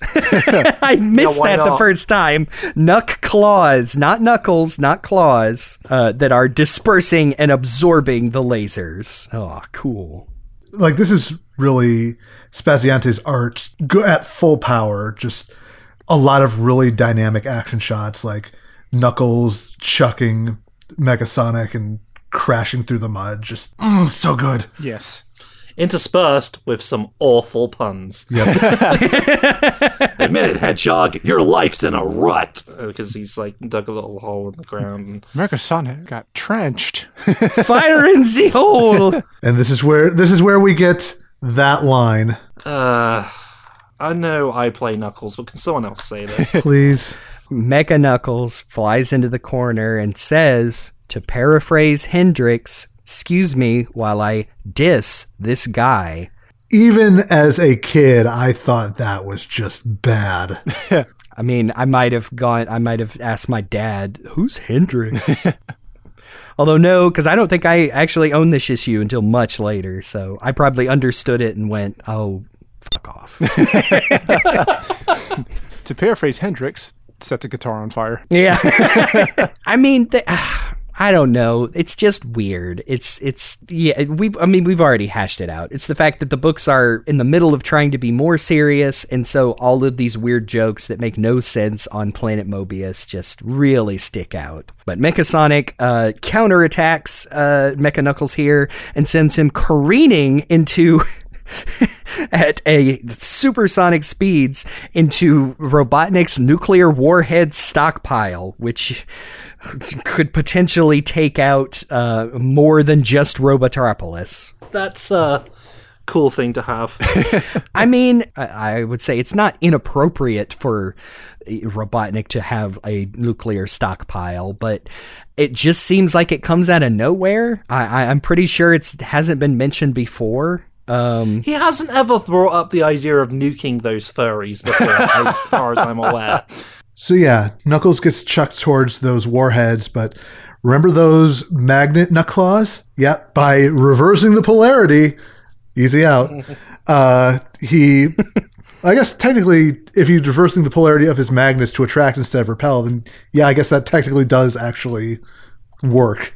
But you are specifically talking about that is a go-to in a cartoon usually, where they just say, if I reverse the polarity on this doohickey, and it solves all the problems. Yeah.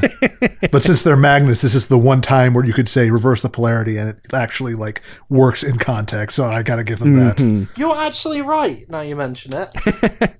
Hey, good for you, Mike Gallagher. Megasonic ends up getting pulled in as well, and they both crash into the warheads and get blown up in a huge, fiery nuclear explosion. To paraphrase Hendrix, excuse me while I diss this guy! Incoming speed squared divided by atmospheric pressure. Add impact angle plus acceleration. Computed. Execute! To put it in layman's terms that you can understand, Knuckles, this wallop will send you directly into the heart of Robotropolis. Say hello to the nuclear warheads for me. He's right, I'm gonna hit the city at subsonic speed! No way to stop! Your destruction is assured. But I don't like to travel alone, Mechasonic. By inverting the polarity of my claws, I create a massive magnetic field. One you'll find impossible to resist. I'm being magnetized! If I'm going down, you're coming with me! No! Release me, you fool!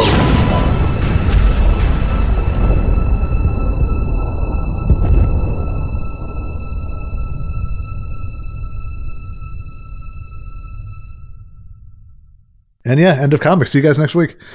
Yep. Bye-bye. Yep. Nice little ad for Johnny Quest with a mammoth in it. I'm sure that's not foreshadowing. Oh, no. Oh, no. Oh. All right, let's go back to the nuclear explosion. Oh, no, it's so bad. Well, I mean, I feel like it would probably have... It probably would have covered a lot more ground than what we're seeing here. Yeah, But, and Yeah, also... if there's that many warheads. Whatever. It's for kids. They won't give a shit. Yeah. That the land would be poisoned for hundreds of years. Sonic the Hedgehog couldn't have survived that blur. Sally literally says, "Excuse me a moment. I've I've got fallout in my eye. No, she does. Come on. Well, maybe Robotnik built an exceptionally clean stockpile of nukes. Doesn't do anything clean. Doesn't that defeat the purpose?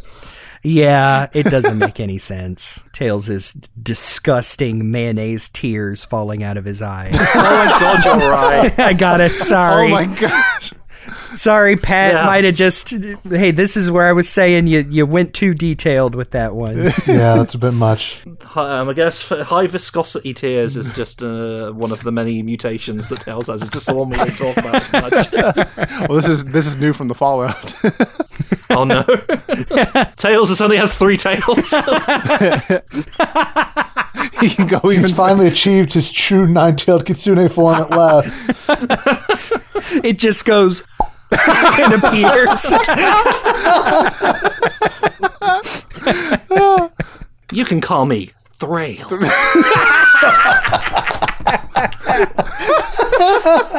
Get out of here.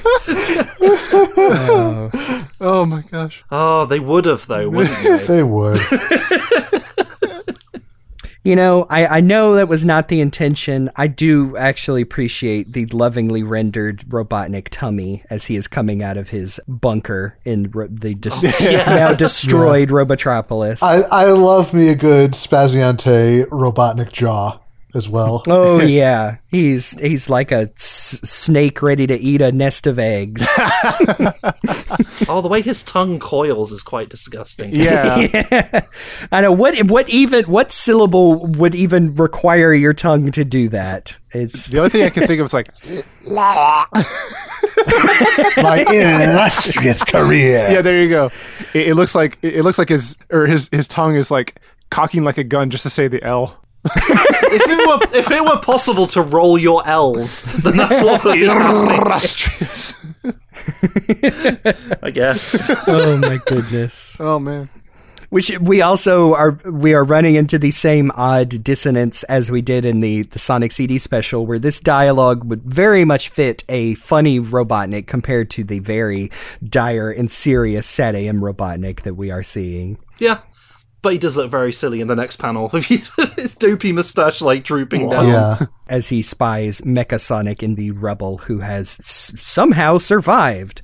But before he can make any evil plans on refurbishing him to get the location of Knothole, Mecha Knuckles gives the flying knee. Oh, no, it's a headbutt. No, you're right. It is that. Oh, Excuse me. He even mentions it. yeah, that's Yeah. a headbutt. That's why they didn't release this comic in the UK. Oh man, I didn't get it. Yeah. Okay. Is that like a standards and practice thing I didn't get? That was a long-standing thing. Like I remember they had to edit a headbutt out of Attack of the Clones because they weren't allowed to show that in the UK. Oh, Oh, wow. I suppose we do have a bad habit of nutting people over here. Sorry, different meaning over here. That's for a term of headbutting. Does that fall under, like, Teenage Mutant Hero Turtles? That's the sort of thing Yeah. I think of. That's like the biggest example of like cartoon censorship I can think of over here was, we're not allowed to have like nunchucks and stuff because of the... because it all started with Enter the Dragon, I'm pretty sure, and there's this whole thing about some dude going around actually with actual nunchucks causing mayhem, and it's like, well, can't have those anymore. But that's a whole story for another day. Yeah. Just know that for us, it was always Teenage Mutant Hero Turtles, heroes in a half shell, turtle power. can't have even the mention of ninjas. I'll have to add that to our show notes here. To get Yeah, some Mikey and his context. grappling hook. Yeah, I'm just going to skip over trying to come up with a joke about, imagine some horrible incident in reality happening and people taking actions, whether disillusioned or not, prevent that in the future. Anyway, God bless America. Also, God bless America, because Mecha Knuckles managed to survive because he was built using one of Robotnik's old roboticizers before he started using inferior foreign parts. I was gonna Oh mention yeah, this. that's another Jeez, really well. stupid, like, like, that one is literally just like, that was on the news at the time. Like, I kind of remember really? that. Oh, yeah. Well, okay, I'm making big sweeping statements here, but this is also where you started to have like, oh, did you know the MSG in Chinese food can make you sick? And that whole started. And so, yes, the inferior foreign parts was definitely caught up in that whole, I don't even know what you call it. It was some horse shit is what it was, but. So where were they from, Knuckles? Yeah. What it doesn't even make sense in context. There is no, like, Tails literally just had a mini series where he went down to the other side of the planet and down under, Mobian, Australia, where Robotnik is farming out parts and his combots, and it's really stupid. It's another really bad joke that doesn't make any sense. Like the fact that Knuckles would take exception to something to being foreign parts. Like, he's literally from another island. Yeah. He's from a floating one, in fact. Well, what are these foreign parts? Everywhere that's not the floating island, Knuckles. Yeah. I know you got it in for those landlubbers, but... Oh, whatever. You could make some great jokes if I could actually remember the names of any of these Archie locations that represent real life ones. But no. I don't know. I can't be expected to do that. Sandblast City. I think that's the only other one I can pull out of my brain. I think they were also a bunch of racists there, too. Now that I think about it. That's a recurring thing in Archie, let's be real. Yeah. Shame about all the racism, but all the robot fights were cool. Yeah. So, Mecha Knuckles carries Mecha Sonic back to the Freedom Fighters. He's banged up, but Mecha Sonic is literally, like, on his very last legs. Oh, I have to interject and point out another phrase that Mike Gallagher inserts into almost every script is a character saying, "Holy abalone." It's one of two instances in this comic, and I think it makes more sense to have it in the other instance than... Then again, I suppose Rotor is he's a walrus man, fish. Fair enough. I mentioned, in our previous episode on the Death Egg, I reread most of Sonic Quest, the miniseries where Archie does that. Also written by Gallagher, and Tails says it. Okay. Well, Tails has got no excuse, unless he's really into CP. Also, I'm pretty sure Sonic says it in issue 40, or it's literally just his go-to. I don't know, he probably heard it on some cartoon in the 70s, and whatever. I mean, it's that and Holy for Holies, which is... Yeah, that's another one. Is that better or worse? I don't know. At least that one kind of started. That one kind of rhymes, I guess. Yeah, I don't know. A little bit. There's similarity. I feel like I heard Holy Abalone on the Super Mario Brothers Super Show as well, which at least fits because that was kind of the whole thing with the Mario Brothers is they were everything was like talking about food and Italian cuisine. Pasta power. Miserable manicotti. Yeah. Oh, Stupid it'll be a piece of pie. Pizza pie with pepperoni. Yeah, of course. That's what he said. Uh-huh. God bless Lou Albano. Yes. So everybody is looking over the damaged Mecha Sonic, unsure of quite what to do. Nicole suggests that...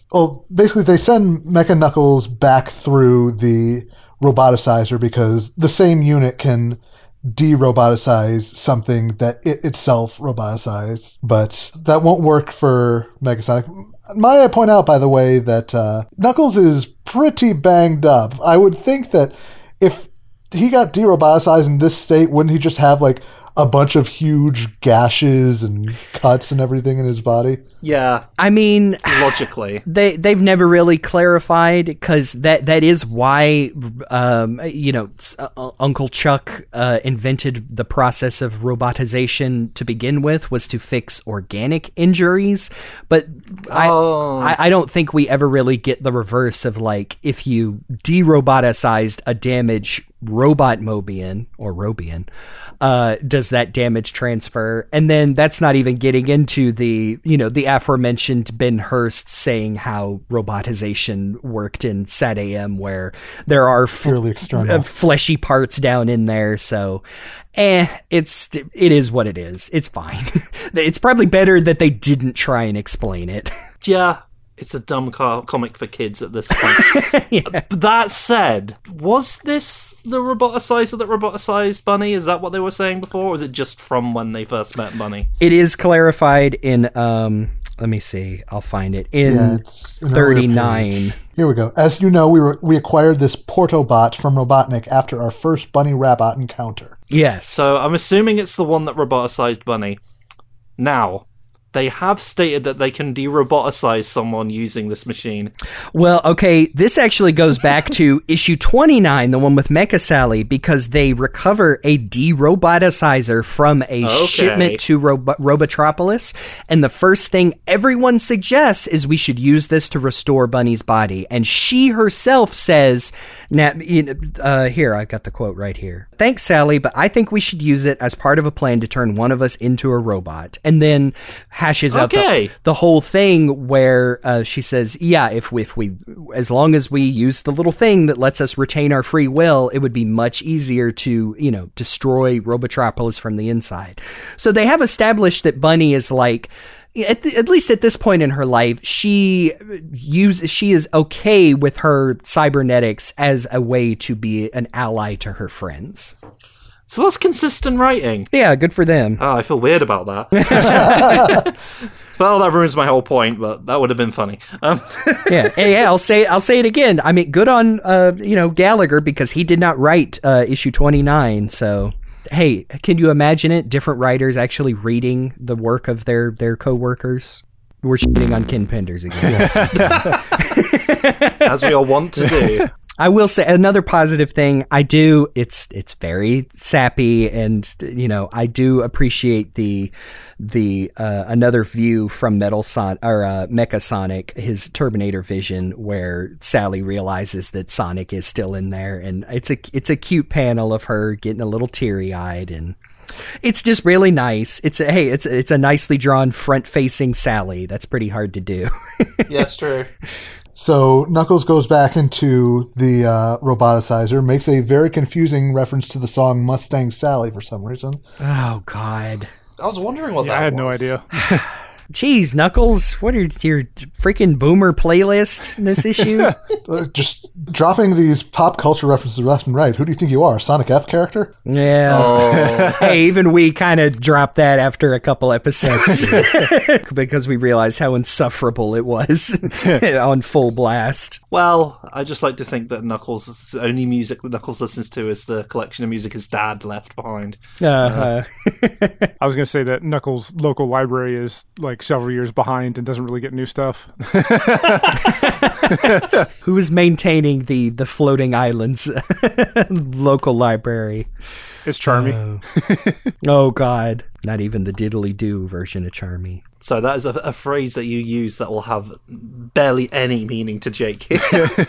Oh, yeah. Yeah, STC Charmy is just an insufferable little twit that says the things that Ned Flanders would say, except without the pious Christianity. As far as we know. I know, was that a scrapped STC story? Oh, golly, guys, I'm really into G Diddly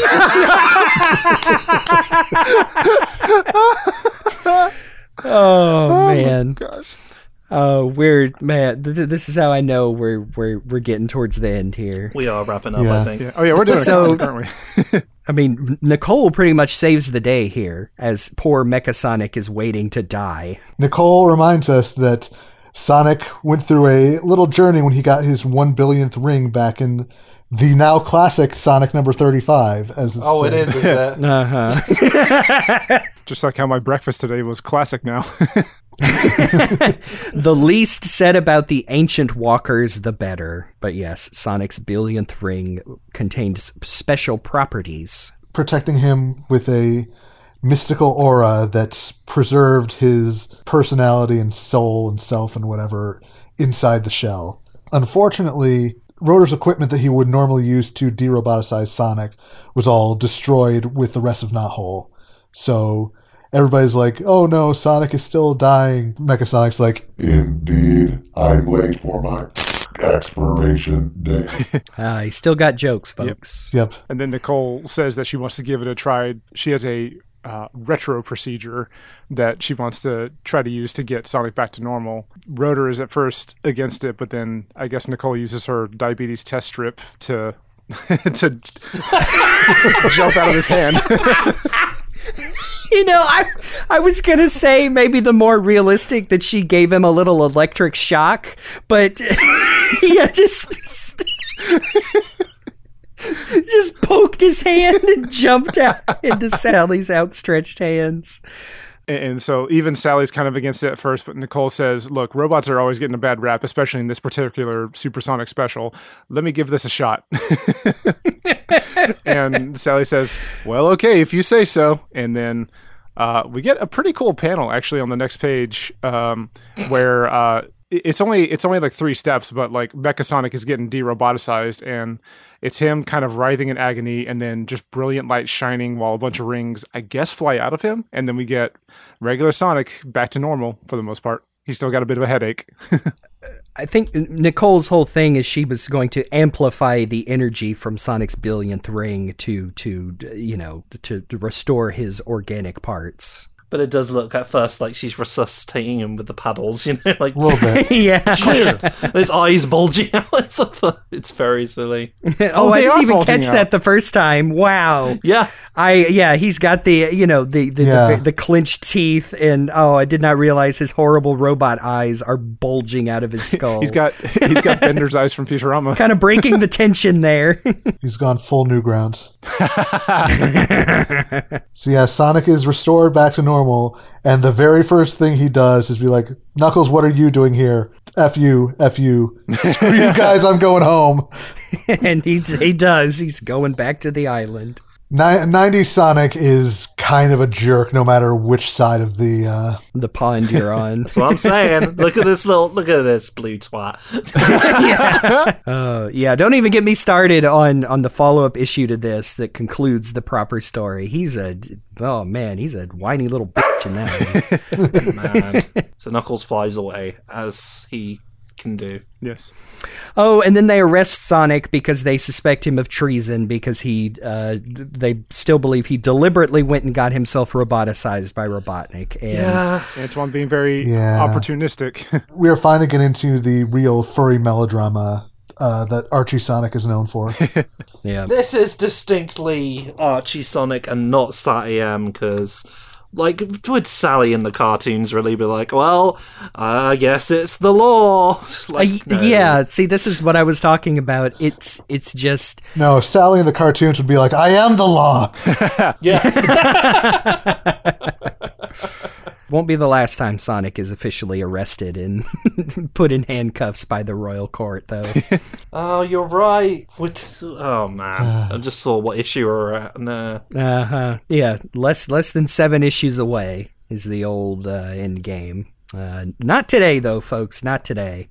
Just the freedom fighters working against eco-terrorists, and they're still caught up with, but the laws, though, like all these dusty old laws out of these these not exactly law-abiding citizens going around setting off explosions on factories and stuff. Oh, I don't know. It's the old dusty book. And the weirdest part of it, especially in the next issue 40, where you have literally a kangaroo court because the judges are kangaroos, get it?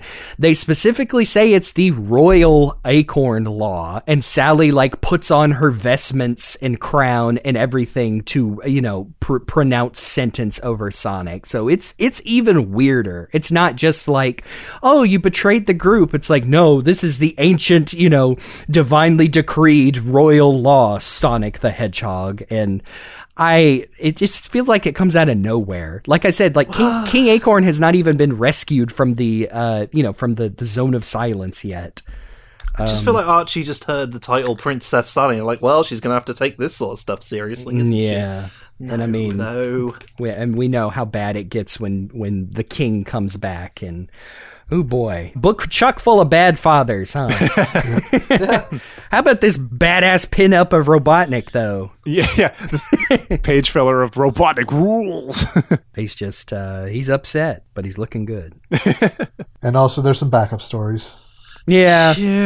I mean, a really badly illustrated chaotic story where they're getting the kicked out of them by the Destructics, and the only purpose of this story is to introduce Mammoth Mogul He sucks. The creation of one of the editors at the time, Scott Fulop, who is writing this strip under the name, what name is he going under again? Kent Taylor. He did have he had a pseudonym at the time. Mammoth Mogul is just What If Vandal Savage, but in Sonic the Hedgehog. And I remember as a kid thinking he looked like the Kingpin from the 90s Spider-Man cartoon, so I would always read his dialogue as Tony J in my head. And even that couldn't make him cool, because he's just a lame douchebag with a Chaos Emerald and a staff who can vaguely do some kinds of magic, and he's like 10,000 years old. Remember when he trained Silver in the future? Yeah. Well, I don't like to. His main ability seems to be to talk about himself a lot. He shows up and immediately lists off his backstory about how he was around the cave people, and then he found an emerald and is like, haha, I am the king of the cave people. But then the cave people are like, well, actually, no, F off. And he's like, well, I guess I will. Basically. And then, how he went through all the various stages of Mobian evolution in society and... Yeah. Sorry, what are all these supposed to represent again? Like, we see the cave smock. Then he looks like a wizard in a cloak, and then he's like, what? Is he supposed to be like a musketeer? That's something like that. He's got like the Inquisition. And then just man in suit. He's an ultra boomer. Yeah. Yeah. He was the first Tory. I don't even know if that tracks. He shows up, he sends the Destructors after them, the Chaotix are like, actually, you know what? Punch. They all just punch him, and he's like, well, shit, there seems to be it's a thing. He's like, I am great and powerful. Go away. Okay. Yeah, the Chaotix, they kick him right in the dick, and then he says, it seems I've erred. The time is not right. And then he just screws right off. Yeah, just looking at that image, you're right, that's what it looks like, because it's meant to illustrate that all the Chaotix are attacking him and the Destructix. But he's like laying on the floor with his legs spread wide. So they might as well just all be punching him in the dick at once. I never accounted for this particular circumstance. It seems I've erred. I forgot that getting hit hurts. I'm out. Charmy B delivering his patented punch. Take this, you bad man. Death penalty. Right in the diddly dick. You know what? Compared to this middle bonus story, the 40 Fathoms Freedom Fighters aren't that bad. Now, we're not going to talk about it because it's stupid as hell. But it suffers from the same problem as somebody starting STC in like the late 90s and being like, who is this Captain Plunder guy and what does he have to do with Sonic? I like, technically you're right, but how dare you compare Captain Plunder to these guys? I stand by my statement. You paint Captain Plunder with the same brush as the 40 Fathoms Freedom Fighters, Ray, Bivalve, Bottlenose, PB Jellyfish. Search your feelings. You know it to be true. Give me Filch and Simpson at any time. I'm sorry, but like we're not going to spend too much time talking about this. But it starts with the phrase "because you demanded it." Did we? Yes, they're back. No, like I was saying before we started, what happened is probably loads of kids were sending letters saying, "Oh, can you include Ray in the comic?" We got you. Ray the Manta Ray. Oh my god, yeah, he's a stingray, a manta ray. Not Deborah. Anyway, and then there's a gangster, Eel Capone, lots of jokes, Holy Abalone, Finja, the ninja dolphin. Yeah, he's got hired muscle, the muscles, like mollusks. I'm at least glad they exist because if I remember correctly, John Gray in many years' time brings them back for some very funny off panels. Like, I'm not offended by this. I just, like... No, it's just there silly. could have been more that they could put in. Yeah, it's the fact that, okay, like I said, they should have put the main story from 39 in this special so you could have the entirety of the Mechasonic saga drawn by Patrick Spaziante in one special issue and not this dumb crap. I mean, your kids pick up Mecha Madness, like, oh, cool, robot battles. Oh, it's a bunch of fish. Yeah, at the end of the comic, we get when a dolphin hits an eel like a big piece of veal. That's a moray, like a moray eel. You get it? You get it? You get it? You get it? Yeah. Pizza. This is cruel and unusual punishment. We wasted 13 pages of these backup stories. You're going to read them, dang it. The end, until you request more 4F stories by writing to Sonicgrams. Did anyone? They're 4F, all right. No. The fact that this came so shortly after the Tales miniseries, only a couple of months. Like, they already had this in the can and just were looking for the book to throw it in. Don't put this on the kids writing into Sonicgrams. And then if you have the scanned version of the comic with the ads in it, you know, you get the Sonic checklist thing with like the 3D polygon looking. Yeah, I always really like this art. It's I don't even know how to describe it. It's like low polygon, but obviously just drawn with like a line tool, but it looks really neat. They look like either Sonic Jam or Sonic the Fighters style models of Sonic and Tails that have been like drawn over. And then we get an ad for a movie called House Arrest, which I've literally never heard of. And no. And then Jamie Lee Curtis is in it. Yeah. Jamie Lee Curtis, Kevin Pollak, Jennifer Tilly. Oh, well, that's Christopher McDonald, Wallace Shawn, and Ray Walston as Chef Rocco. Okay. Yeah, I've never heard of this either. Well, on the next episode of The Hill's Always Greener, we're going to talk about House Arrest with Jamie Lee Curtis and Kevin Pollak. Ben Stein is in this movie? Oh, Lord. Rotten Tomatoes approval rating of 10%. Oh, boy. Well, there you have it. Well, I don't trust those review sites. They don't know what they're talking about. What kind of bias are we talking about? Critics aren't like the regular people. Now, I don't know if you people at home can notice, but we've been recording for a while now, and I think we're at the end of this episode. Discussing. They've covered these front to back, I suppose. We certainly have. Oh, wait, there's a Kit Kat advert. Yeah. Oh, yeah. Well, go buy cool. Kit Kats. They're yummy. Get those imported ones that are all the weird flavors. Oh, those are really good. Oh, I love those Japanese ones. They're like tiny, but they're really nice. I know. I hate to sound like a weirdo, but ever since I started buying chocolate at Aldi, which is like good, made with actual sugar and milk chocolate, all American candy tastes bad to me because it's nasty, flaky corn syrup. The bare minimum of quality control in a proper country.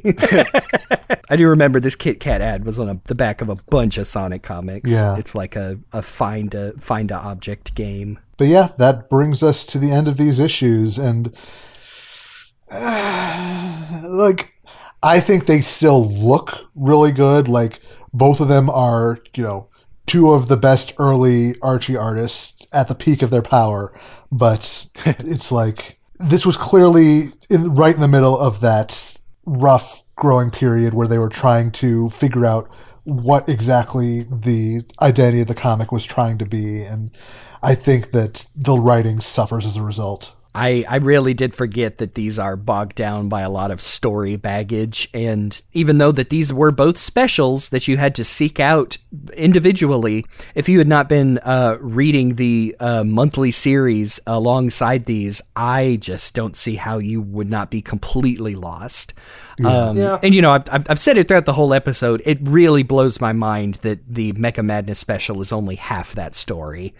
Yeah, like, it's kind of, hindsight is 20/20, but they really should have just combined this and 39 into one continuous story. I feel like it would have had even a better lasting power. Although I'm sure more people would have posted that really bad dialogue from Bunny along as well that's true. if it was in the one Mecha Madness book. So, hey, a double-edged sword.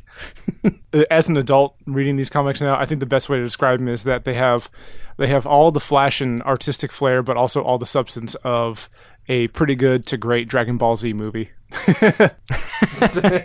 Yeah, there's some... oh man, the one that immediately comes to mind, and I don't care whether you watch it dubbed in Japanese, whatever, is the Super Android 13 movie. Boy, that thing is a mess, and also a lot of 90s baggage as well. That, yes, has one super cool fight scene at the end, and you're like, okay, well, I'm glad I saw that. but the rest, not sure. It's like, I don't have the childhood nostalgia for this, but I still kind of feel it in a weird way, because there is something about like a stupid little comic where it's just like, this is the one where these two characters fight and it's gonna be cool. I kind of like that because, I don't know, I feel like it's really honest about itself. Yeah. And I appreciate like seeing like, here's the big fighty fight one, here's Sonic versus Knuckles. That's what you want to see, isn't it? Here it is. It's not all that. There's a lot of stuff that really shouldn't have been in there, but it does deliver on giving you cool fight. Like, both of these are cool Sonic and Knuckles fights. You get them. And I like that. Maybe we should have more, like, IDWs just like, okay, there's a special, it's going to be blank versus blank, and it's going to rule. Like, yeah, why not? Take it back to the old days of Sonic comics where you could just sell an issue on the fact that these characters are going to fight. Yeah. I did kind of just have a moment of realization that July 1996 was when both of the Sonic comics were arguably releasing some of their most iconic storylines, because we got Mecha Madness in Archie. June 1996 was Running Wild Part 3. Oh my goodness. Wow. That's going to have no significance for Jake whatsoever. Yeah, but no, Jake, trust us. we will get there when we get there. But Okay. this was a good month to be a Sonic comic reader. Wonder what was going on in Japan's comics. Were they still doing Sonic ones? Probably I think not. the manga had been retired by then. Yeah, I think Japan just didn't care about Sonic at that point. That is my Sonic comic white whale, is to have a proper collection of those, official or otherwise. Like, a lot of those just straight up aren't translated, period.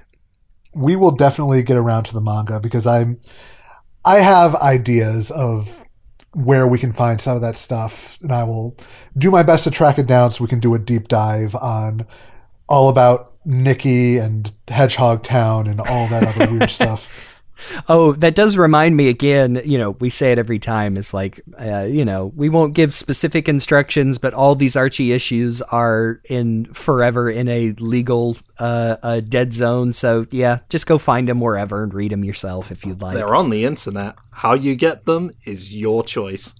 Yeah, I don't want to blow up anybody's spot accidentally. Yeah, I guess that brings us to the end of this episode, and this will most certainly not be the last time we look back at some classic Archie Sonic. There is so much to talk about, to be honest. We're not going to talk about all of it, but there's some things. Yeah, there is definitely stuff to be discussed, but that is for another day. Until that day comes, though, you can find me on Twitter at Cyberlink420. You can find me around the internet as Game Buddy, sometimes with a 123, and you can find me on Twitter at Great Job Jeremy. That's GR and the number 8. And you can find me all across the internet as at Falero. That's FAULERRO. Love that jingle.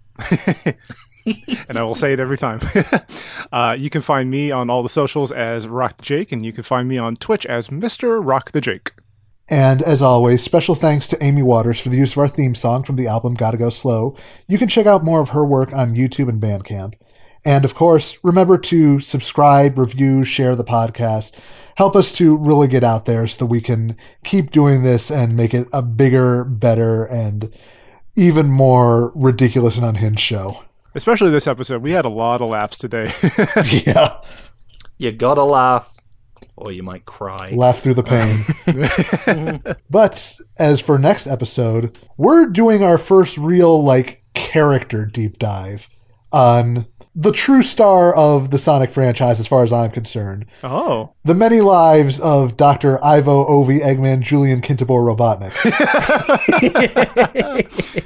As we approach Sonic's 32nd birthday, the anniversary of the release of Sonic 1, and we reach episode 32 of our podcast, we thought we'd go back to where it all began and talk about the most important character in that game, Dr. Robotnik. I'm looking forward to this. Because really, what's a hero without a villain? It's true. Just a citizen. And if I've learned anything today, is that Sonic is actually a villain. He's a jerk. Look at him, he's got all these media interpretations. But yeah, that will be next time. But until then, I'm Cyberlink. I'm Game Buddy. I'm Falero. And I'm Rot the Jake. And hey everyone, welcome back to my live stream. Today we're destroying robots. Nice. Thank you very much for listening to The Hill is Always Greener, and we'll see you on the other side.